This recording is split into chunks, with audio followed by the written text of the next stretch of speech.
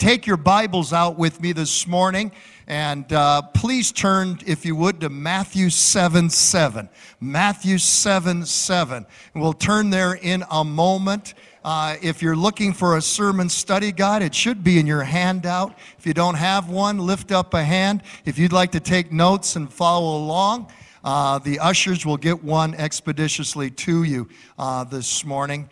We do a fill-in-the-blank note-taking system, sermon guide, if you'd like to take notes this morning and have all the scriptures.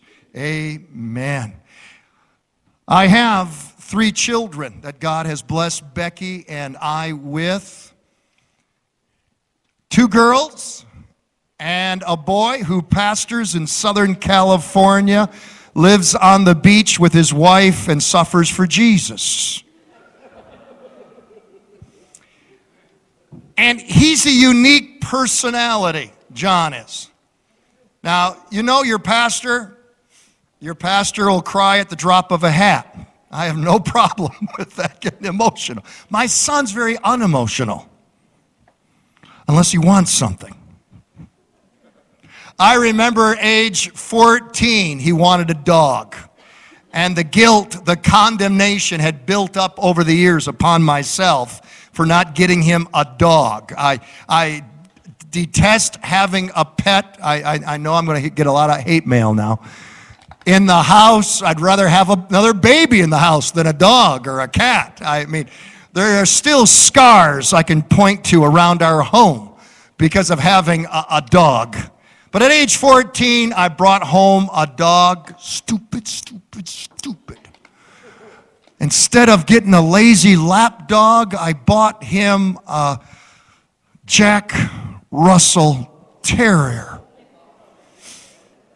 As you're hearing the response, they've got to be the smartest of dogs and the most rebellious of canines. That dog was evil. It ended up being the dog from hell. 2 years later, after age 14, and now he's 16, I talked him into selling the dog and giving him the money to use for what at age 16? You got it. It didn't take long to convince him. I mean, one of my greatest days was the day I gave him the dog, and it's kind of like a boat. And the greatest day was seeing that doggy go bye-bye. Amen. And then Jonathan, being the obsessive he is. I mean, when he wants something, it's laser focus. My wife will agree with you. He obsesses. He will eat it, drink it, sleep it. When it came to age 16, he was first in line on the day of his birthday at Secretary of State to get his license. He wanted to drive, and then he wanted a specific kind of vehicle. Pickup trucks back then were the favorite for the young guys. He wanted a red Chevy Extreme. Do you remember the Chevy Extreme? Rode low to the ground, pickup truck. It was cool. He wanted a 6-cylinder 5-speed, and he found one. As he scoured the advertisements and scoured online, he found one for sale at Matthew Hargreaves Chevrolet. We went over and looked at it, and Dad took one look at the price, one look at the miles, one look at the condition that Jonathan was so happy about and obsessing over. And when we got home, I said, I'll make my decision when we get home with your mother. We got home. He was excited. He was bubbly. He just knew that Dad was going to somehow, some way give him his fondest desire. And I remember standing in our foyer area, and I said, no. Stoic, Mr. Spock type Jonathan broke down sobbing. It just tore your heart out. But Dad, being the sadistic dad that he is, I'd already spotted one that was a much better deal. Lower miles, better condition, and I hadn't told him about it. He said,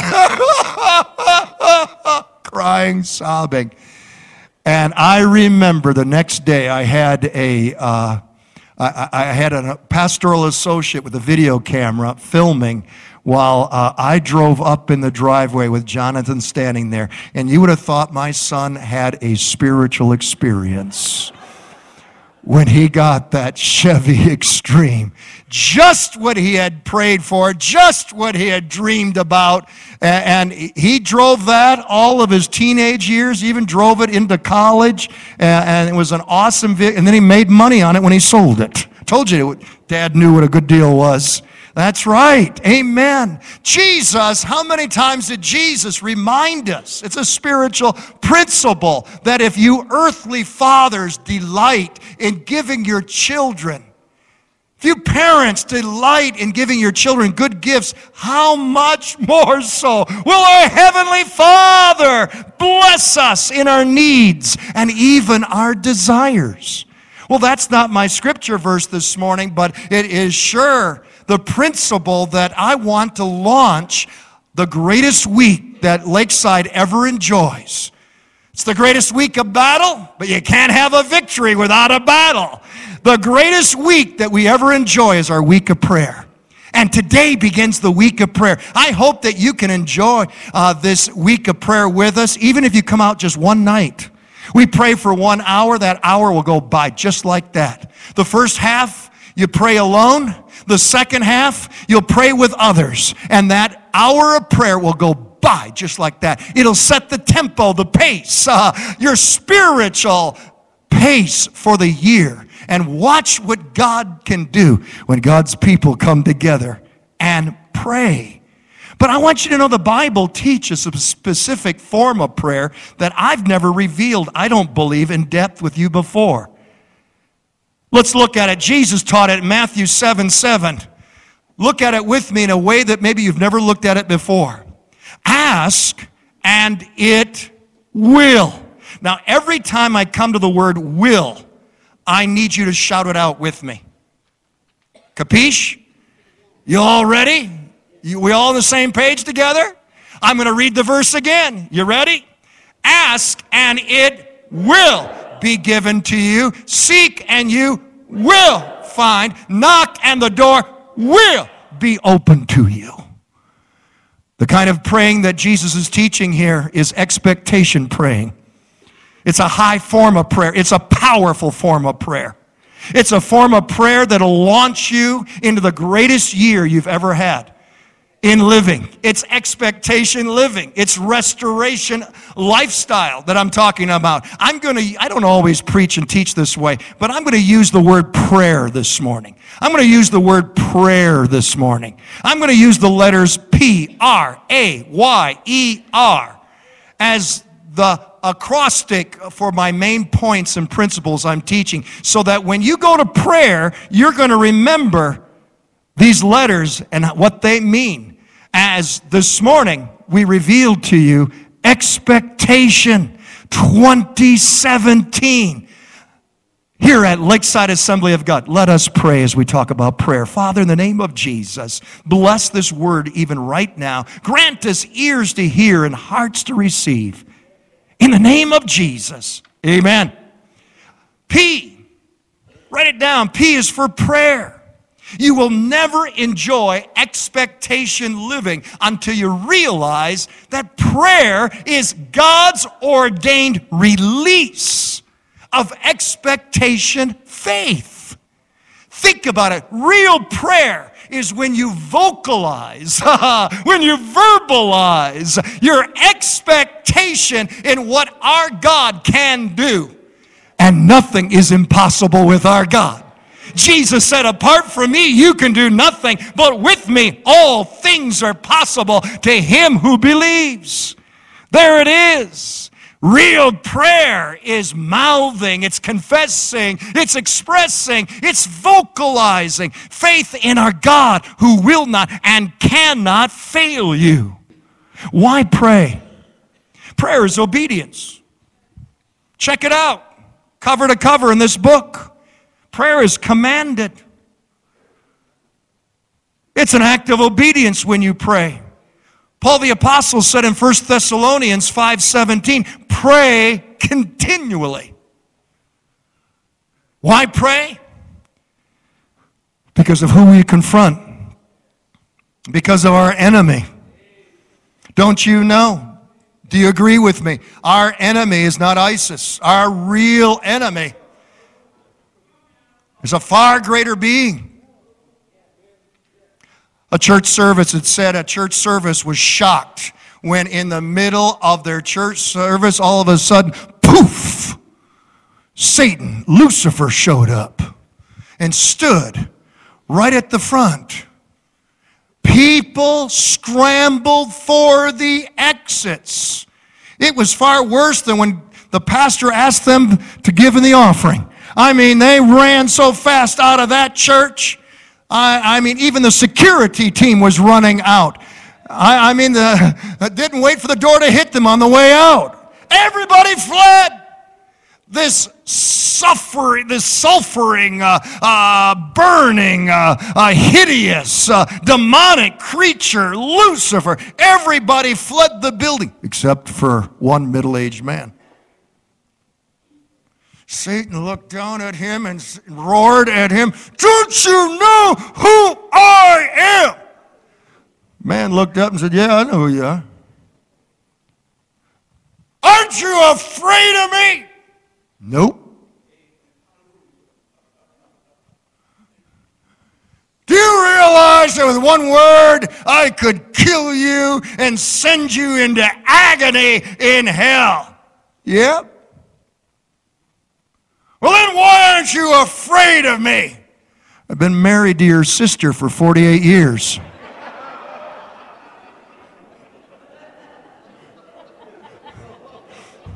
Sometimes we include a little humor to make the point that Satan is real. He is not the figment of some fictional imagination. A very real Satan confronted Adam and Eve. A real Satan confronted Jesus in the wilderness. A very real Satan possessed Judas and will one day possess the Antichrist. And a very real Lucifer confronts you and I this very hour. He has defeated the strongest man, Samson, the wisest man, Solomon, the man after God's own heart, David. He's a powerful foe. Why pray? Prayer is our greatest spiritual weapon that God has placed in our hands to confront this evil spiritual entity called Lucifer. Why pray? God has promised to answer our prayers. Look with me in Isaiah 65, and it shall come to pass that before they call, I will answer, saith the Lord. And while they're yet speaking, I will hear. Why pray? Because the greatest person of human history in all eternity prayed. Jesus prayed in the morning. Jesus prayed during daylight hours. The Bible reports that Jesus sometimes would pray all night. He even prayed as he hung upon the cross and they tortured him. And right now, my Bible says that nail-scarred hands are being lifted before the throne of God as he calls out your name and my name. The Bible says he ever lives to intercede for you and I. Jesus is praying for you right now. Why pray? Why pray? Why pray? Prayer is in the Bible cover to cover, declaring that prayer works. Think of it. Prayer has made a way where there seemed to be no way. Prayer, hallelujah, caused the Red Sea to split and Israel walked across on dry ground. Prayer has called forth fire from the heavens and rain from the skies. Prayer has stopped the mouths of lions and made it cool in the fiery furnace. Prayer has vanquished invading armies. Prayer has caused the blind to see and the lame to walk. Prayer has cast out demons and raised the dead. Prayer has revived churches and changed the destiny of nations. Prayer can still take the vilest sinner and save their soul and detour them from a highway to hell to a highway stairway to heaven. I'm talking about prayer, the power of prayer. Prayer is the most powerful act any Christian can ever initiate. Prayer is the power of God placed in your hands and my hands. You show me a prayerless Christian, and I'll show you a powerless Christian. Church, Lakeside Assembly of God, this is the week of prayer. If there is ever a time for us to pray for our nation, it's now. If there is ever a time to pray for breakthroughs among the Lakeside family, it's now. We need to expect our God to act, and we can if we'll pray. If we'll pray. If my people pray. Next, before I go to our next point this morning, before I go to the letter R, I need to tell you about what took place. I'd say about 2.5 years ago. I'd taken my pastoral team and our ministry director, Dawn Waggy, our spouses, and we were all up at my cottage up north, an hour away, I call it up north. And we were having a staff getaway, laying out plans for the new year, great time of bonding and fellowship. And it had gone late. It was around midnight. We're on the deck playing Uno, laughing, carrying on, loud as can be. I'm surprised the neighbors didn't get after me. We were so loud. People were starting to leave and go back to their motel rooms when suddenly there came a shout from Pastor Ryan, my son-in-law. As many of you have heard the story, he shouted out, "There's a woman in the bedroom closet." I thought, he's kidding, he's joking.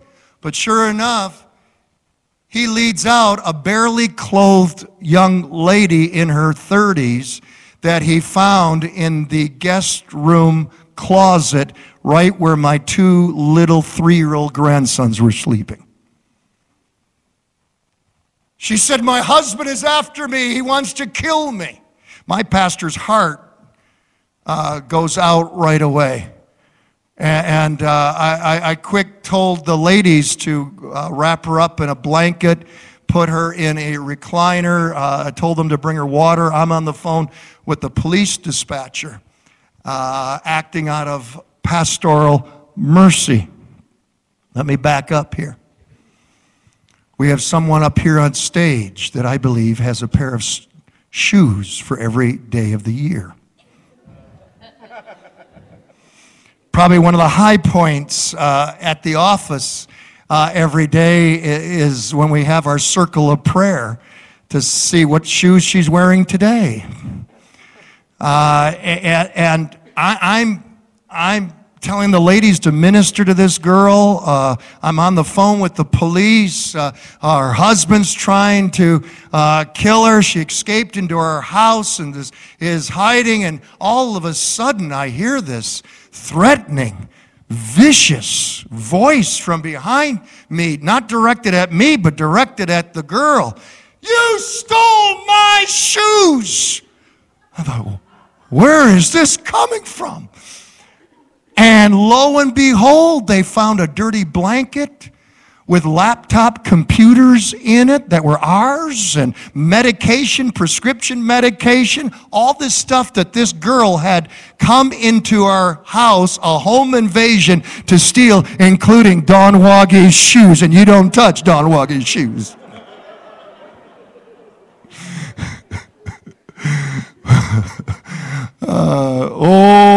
Woe unto the one who touches her shoes. Can I hear an amen on that? Thievery, robbery. That girl ended up being a meth addict. We ended up going to court, all of us, because of that incident. That's why my next point, R, is for restoration. Restoration. Reminding us God desires to restore to us what Satan has stolen from our lives, our families, and our churches.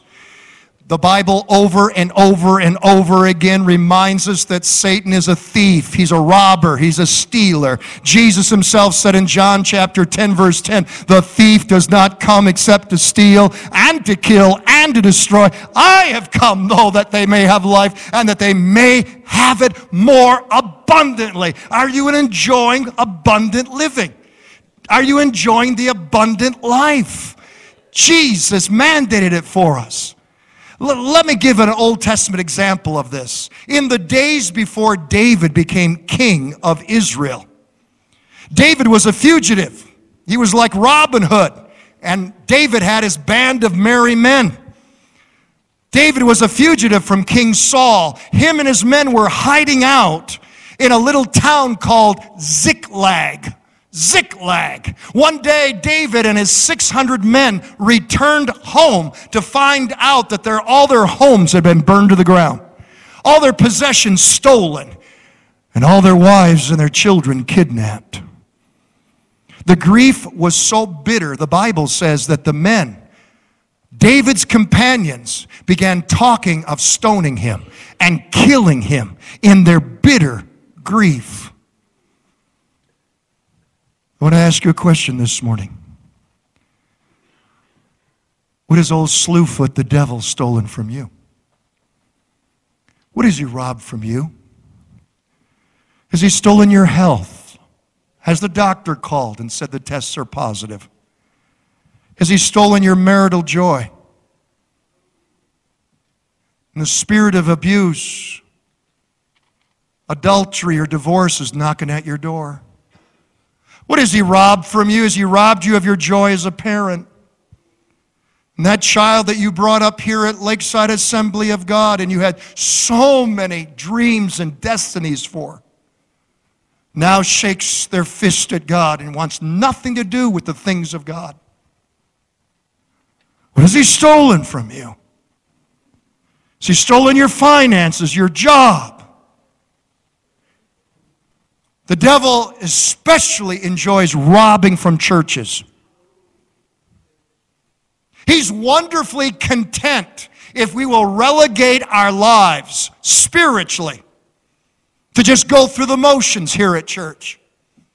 His hope, his desire for Lakeside in this new year is that we'll just go through the motions, that we'll embrace religiosity, formalism, ritualism, business as usual. Do our duty, show up at church on Sunday morning, and that's it. He's scared of a church. He's scared of a church. He's scared of a church that renews her passion, that stirs up the holy fire within her. He's scared of a church whose main prayer in the week of prayer is, God, revive us again. We thank you for yesterday's victories. We thank you for yesterday's testimonies. We thank you for what you did for us last year. But God, we want a fresh anointing. God, we want a fresh touch from you. God, do a new work here at Lakeside.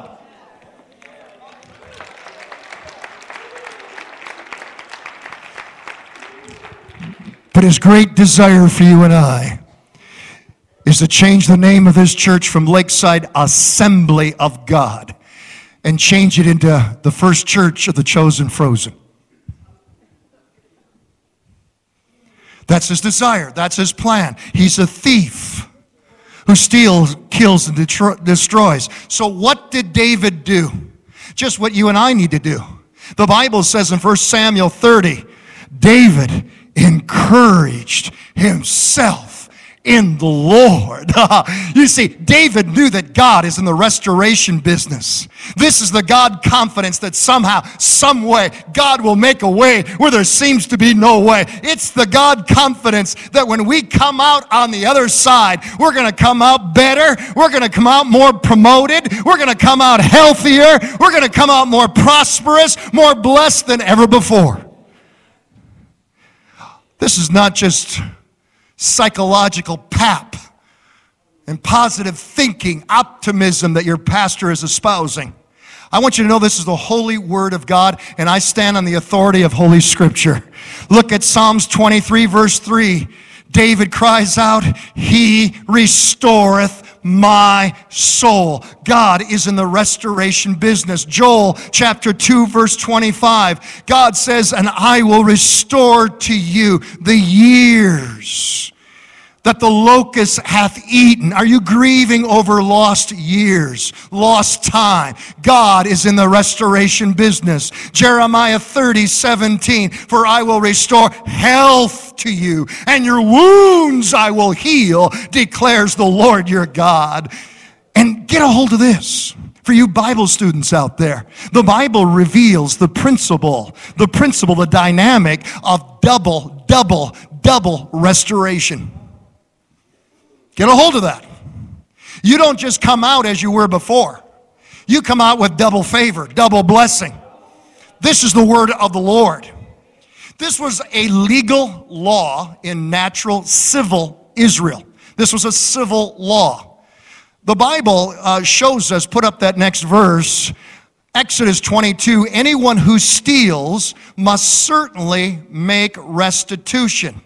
If you stole from someone, to make it right, you had to pay them back what? Double. Now God took that principle from the civil arena and brought it into the spiritual arena. A blessing, both natural and spiritual blessing. Look at Isaiah 61:7. You will receive a double measure of wealth instead of your shame. God said that to his people, the people of God. Well, Pastor, is that just Old Testament? No, that's New Testament. In fact, it's the core, it's at the heart of the mission and the ministry of Jesus. What did Jesus say on the inauguration day of his ministry? Luke chapter 4, verse 18, heed the word of the Lord. Jesus announced, the Spirit of the Lord is upon me, because he has anointed me to preach the gospel to the poor. He has sent me to heal the brokenhearted. He has sent me to proclaim liberty to the captives. He has sent me for the recovery of sight to the blind. He has sent me to set at liberty those who are oppressed. He has sent me to proclaim the acceptable year of the Lord. Jesus is saying, this is the year of expectation. This is the year of restoration. Heed the word of the Lord. Amen. Now, I don't know what you went through this past year. I don't know what's been stolen from you. But you've got a choice. You can get bitter. You can get resentful. You can grieve like David's men.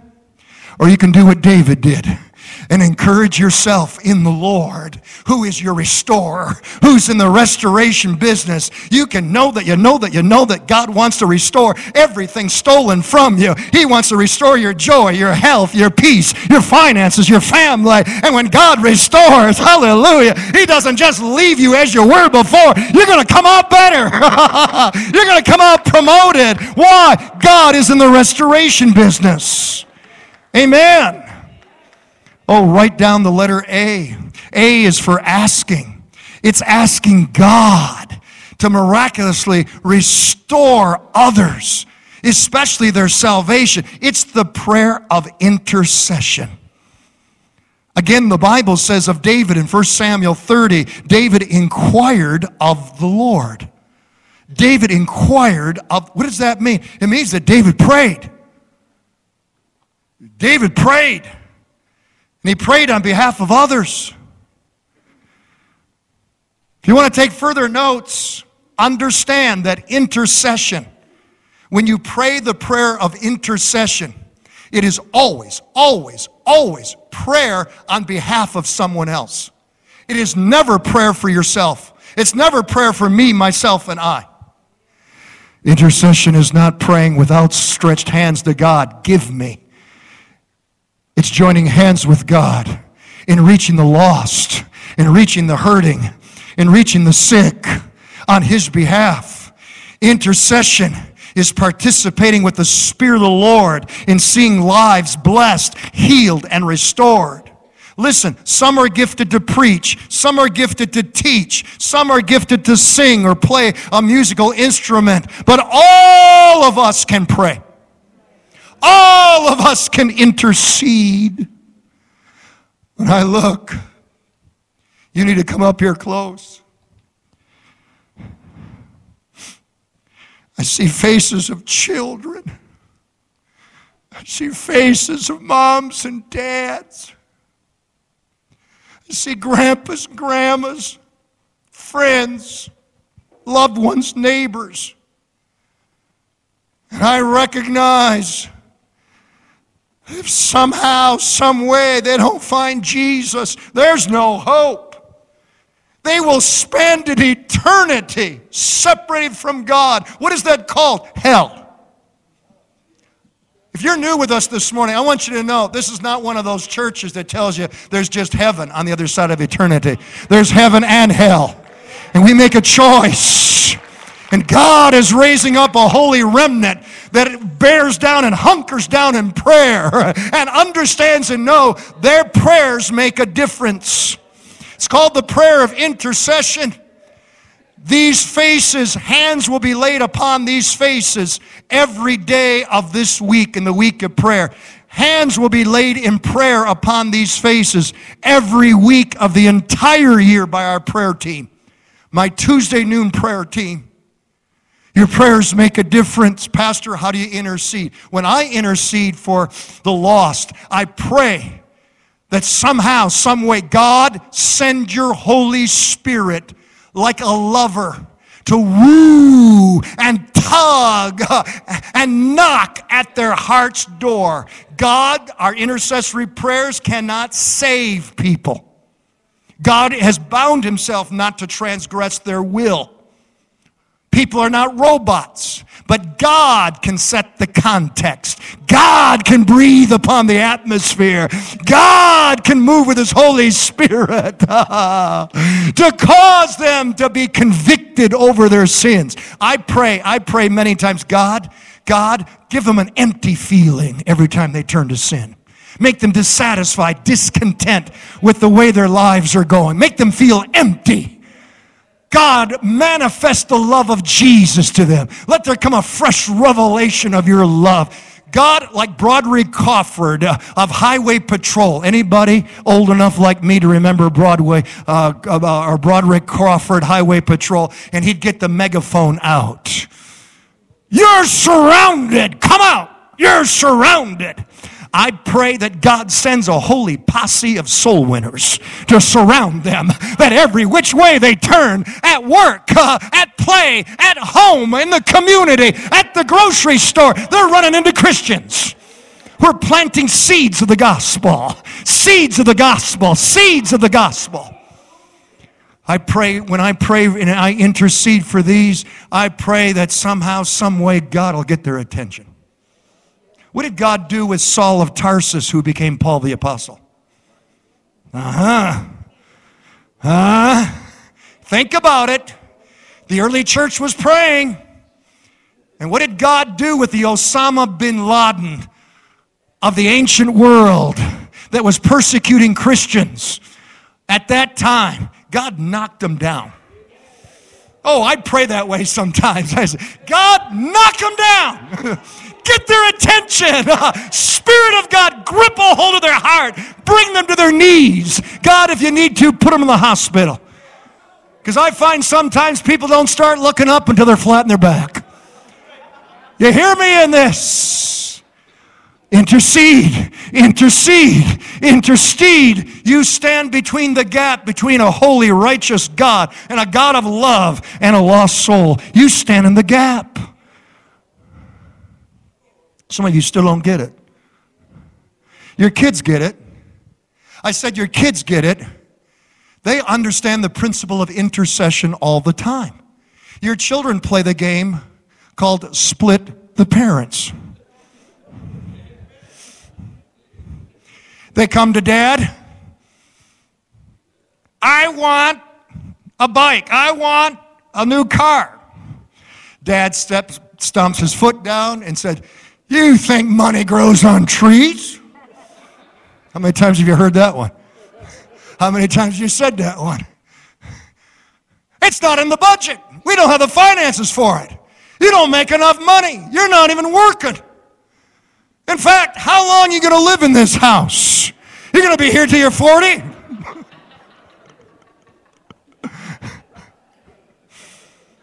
No. What is it you don't understand about N-O? And so what do those kids do? They go behind dad's back. They go to who? Oh, you think they're possessed with a foul spirit.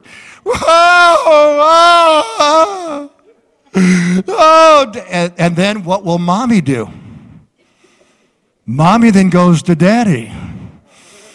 And believe me, works them over. I have the scars. And I've learned if mama ain't happy, ain't nobody happy. What has mom done for that child? The mom's been an intermediary. The mom has mediated. The mom has stood in the gap. The mom has interceded for that child. That's right. Oh, they know the game well. Intercession. It's not praying with outstretched hands. Give me a blessing. It's praying, oh God, save them, heal them, mend that marriage, cause that fragmented family to be made whole. In the name of Jesus, I come against you. Satan, I rebuke you. In the name of Jesus, the blood has never lost its power. Glory to God. Let God arise and his enemies be scattered. We need not only to pray for individuals, but I implore you, I beg you, as the pastor of this church, show up at least one night. Show up at least one night. Would you join us in praying?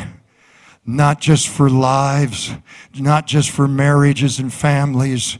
Would you come together as the people of God? Because miraculous, exciting things happen when God's people come together at the same time, at the same place, united in prayer. Would you pray for Lakeside Assembly of God, that we will not become the first church of the Frigidaire, that we will not become God's chosen frozen? Would you pray that there would be a fresh outpouring of God's Holy Spirit in this church, that we would be recipients of a baptism of love, that we would witness miracles, that we would witness healings, signs and wonders, that the Word of God would go forth boldly with no compromise whatsoever, that we would see souls saved as never before, that we would see Expectation 2017 become a reality here at Lakeside, that 2017 would be the greatest year that we've ever experienced. Would you pray? Would you pray? And would you pray with expectation that God will restore back to this church our lost children, our lost grandchildren, that we would see the greatest ingathering that we've ever witnessed in Lakeside history for the glory of God? Why? The why in prayer represents yourself. After you pray for others, pray for yourself. This is personal petition. At the heart of the Lord's Prayer, Jesus taught us to pray what? Matthew 6:11. Give us this day our daily bread. God is not so busy running the universe that he doesn't have time for you. God knows more about the details, the minuscule matters, the intricacies of your life. He cares more about them than you do. He knows more about you than you do. He cares for you, honey. You are the apple of his eye. You're a child of God. You're a king's kid. And his heart longs to bless you. He longs to favor you. He longs to heal you. But you have to ask. I said you have to ask. Asking is the rule of the kingdom. You have not because you ask not. asking in prayer is the dimension of total dependency that delights the heart of God. One day, a blind man called Bartimaeus called out to Jesus, "Oh, thou son of David, have mercy on me." The crowd tried to quiet him up. They said, "Hey, this is church. This is God's chosen frozen. We don't shout here. We don't praise loudly here. We don't get excited here." This just excited him all the more because Jesus was passing by. When Jesus passes by, you want to shout. And he cried out, "Oh, thou son of David, have mercy on me." Jesus brought the blind man to him. And you imagine, here comes blind Bartimaeus. Now get a hold of this. Get a hold of this. You know, there's some comedy in Scripture. Next thing happens. What did Jesus ask? What do you want? Come on, Jesus, are you blind too? You're missing the principle. The principle here is Jesus was wanting him to ask. Asking is the vocalizing, the verbalizing, the expressing of belief in the miraculous. It is the vocalizing of your expectation. What did blind Bartimaeus say? What did he say? Blind Bartimaeus said, "I want to see. Will you heal me so that I may see?" Jesus touched him and made him every whit whole. Asking. You have not because you ask not. Asking expresses dependency upon our Father. It shows trust. It shows you're leaning upon the everlasting arms. But what do? We trust in our Visa plastic card. We trust in our health care insurance. We trust in our home insurance. We trust in our auto insurance. We trust in the things of man. And we've lost in our modern society utter dependency upon God. Asking is the rule of the kingdom. You have not because you ask not. Give us this day our daily bread. Too many believers are missing out on God's best because they don't ask. But preacher, get with it. Don't you know God helps those who help themselves? Honey, sir, ma'am, that ain't in the book. You won't find that in here whatsoever. That's false teaching. That's secular humanistic teaching. That's contrary to God's word. It's not in the book, but asking is. Lord, teach us to ask. E. The E in prayer stands for prayerful expectation. For God's best in our lives, our families, and church. Have you written down your expectation for your life in 2017? Have you written down your expectation in God for your marriage, for your family? Or you want to settle for a plateau? Do you want to settle for mediocrity? You want to settle for mundane, miserable, half-hearted, passive, milquetoast, lukewarm living? You want to settle for a wishbone instead of a backbone? Come on, Lakeside. What do you want? Write it down. Write your dreams down. Write your expectation down for your life, for your family, and for your church. When David prayed, God answered. Let's look at that right now. 1 Samuel chapter 30. David asked, "Shall I chase the enemy? Will I catch the enemy?" What did the Lord say? Yes. Go after them. Now note this. Here's another will. Here's another will. You will recover everything that was taken from you. Mom, Dad, don't throw in the bag.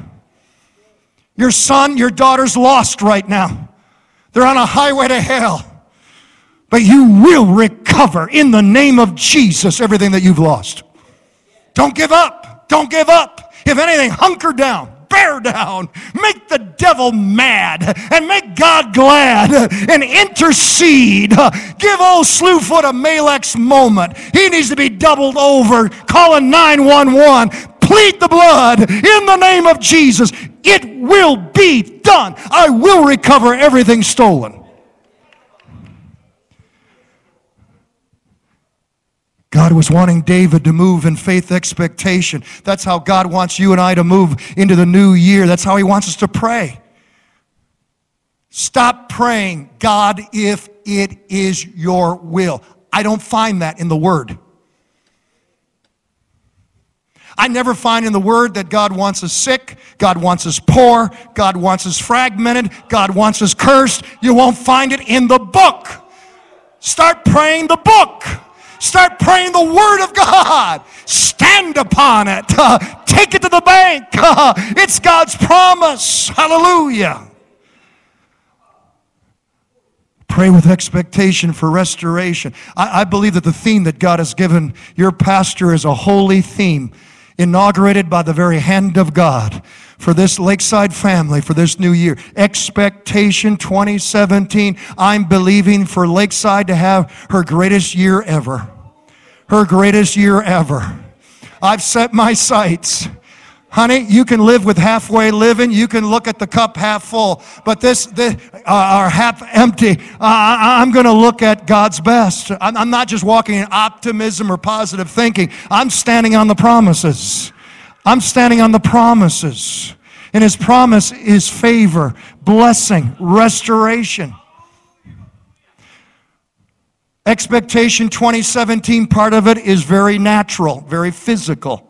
For instance, our building program. After many detours, delays, disappointments, we finally launched it in 2016.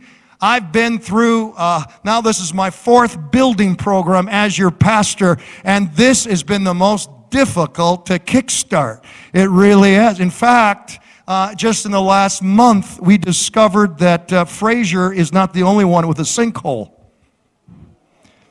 Our back parking lot, either it was done wrongly or it was not done at all, or it was done up to code 20 years ago, but now there's a more qualitative way of doing it. But we discovered when we did our drainage work out here that we weren't hooked up in our back parking lot to banister drain. That water was just circulating under the parking lot, creating a sinkhole. Wouldn't that be glorious to leave church?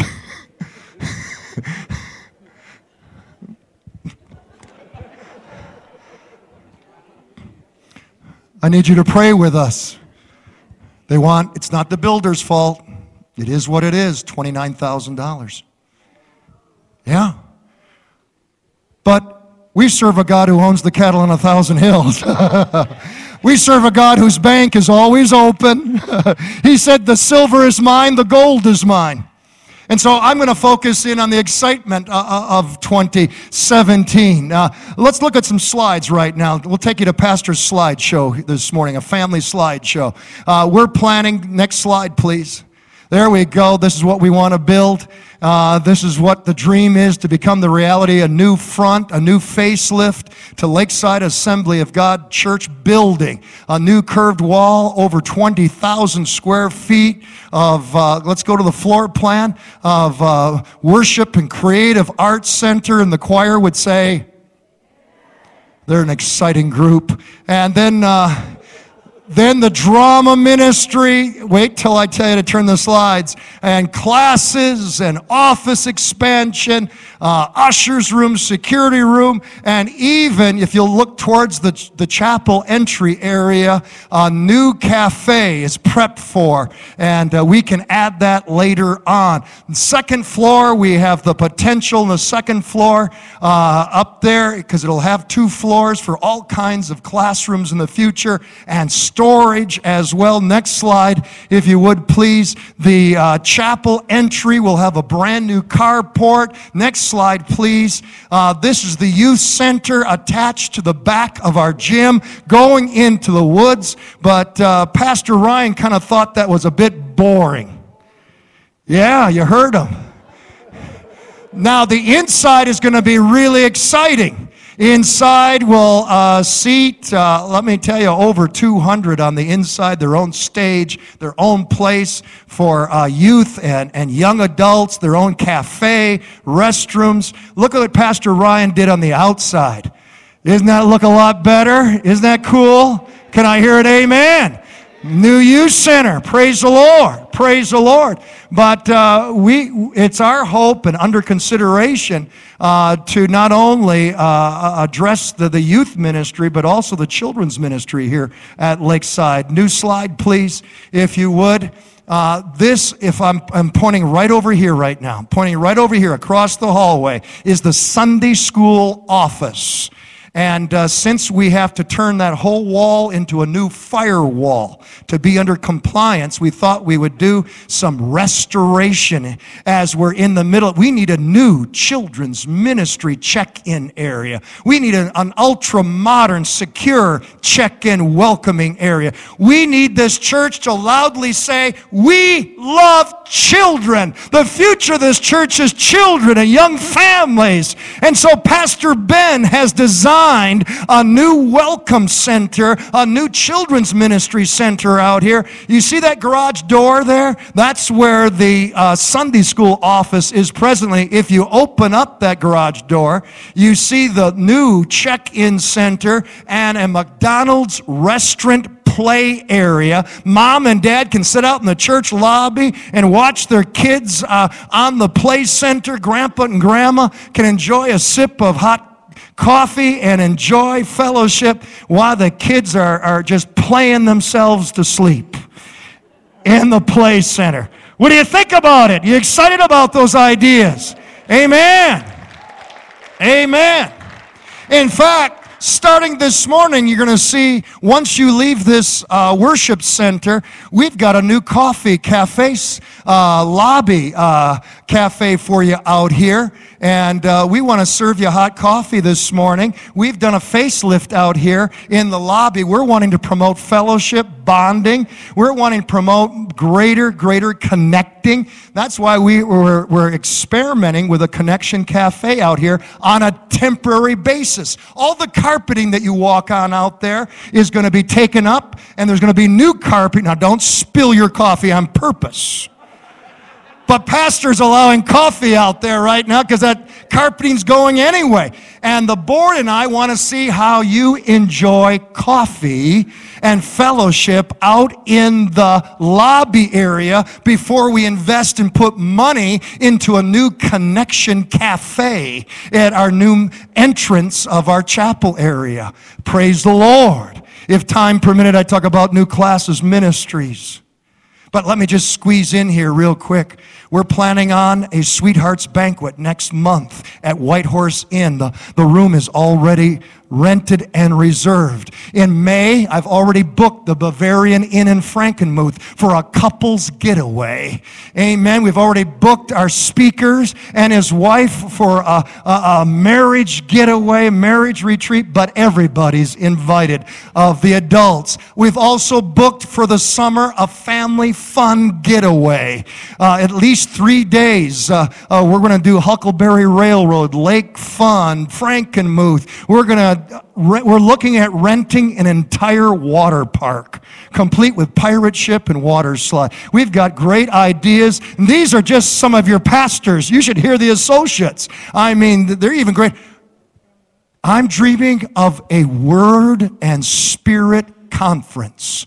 I've already booked the speakers. We've never done this before. In times past, I grew up with what was called revivals. Today we're more sophisticated, and now the churches call them conferences. I don't care what you call it. I just care if God moves. We're going to have a Word and Spirit conference the last week of March. I need you to intercede and pray for it because the price is paid for through prayer. We're going to have, think of it, 5. I've never done this before. 5 different revivalist speakers. We're going to have young adult preachers. We're going to have old adult preachers. We're going to have Pentecostal, charismatic, spirit-filled, evangelistic preaching. A Word and Spirit Conference. Mark it down. March 29th, Sunday through Wednesday, here at Lakeside Assembly. It's going to be a great year. I said it's going to be a great year. Together, let's believe for God's best in the year to come. Lastly, the last R in prayer represents how we should always close prayers of expectation. How should we close prayers of expectation? R stands for rejoicing. How did Jesus end up and close the most prayed prayer in the world, the Lord's Prayer? Jesus closed up the last line, the greatest prayer in the world, with, in Matthew 6:13, for thine is the kingdom and the power and the glory forever. Amen. What's the last word in the prayer that Jesus taught us? Amen. How many times do we slap amen on the end of the prayer? And it's a formality. When was the last time you slapped amen on the end of a prayer and you just slipped through it in a ritualistic manner and you don't realize what the word amen means? Does anybody know what the word amen really means? So be it. Jesus taught us that when we close up, when we wrap up, when we conclude our prayer time, we need to conclude boldly with thanksgiving, with rejoicing, with the attitude, I'm going to receive it as I believe it. Amen. So be it. Glory to God. There it is. That's the prayer of expectation. I want to ask you a question. When did Moses say, stand still and see the salvation of your God? Did he say it before or after the Red Sea was parted? He said it before. When did Israel shout before the walls of Jericho? Before or after?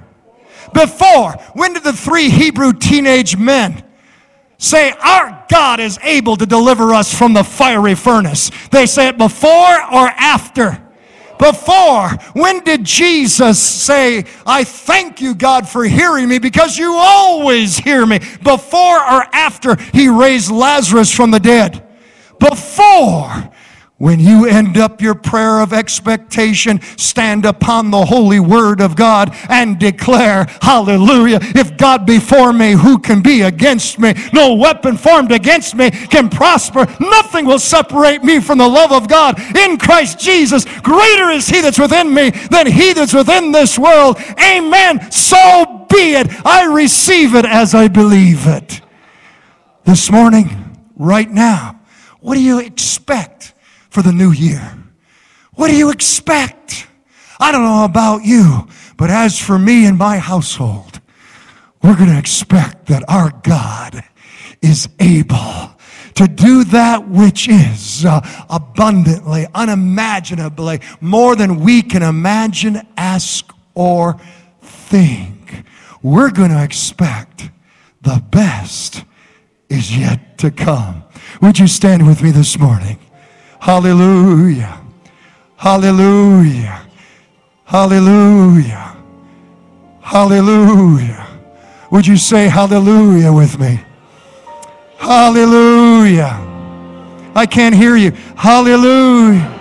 Hallelujah. Hallelujah. Get it in your spirit. Hallelujah. Precious Jesus. God is in the house. God is in the house. And God wants to do miracles even right now. Last week, we prayed the prayer of blessing over families. And even Sunday afternoon, I was getting notices of miracles already taking place as God heard and answered prayer. God is wanting to do the miraculous even right now. He's wanting to restore. He's wanting you to recover. We don't have room enough at this altar for the entire Lakeside family. What I'm about to ask, I want to couch in the context of an invitation, not a command. I'm not commanding this. No condemnation. If you must go, God bless you, go with God.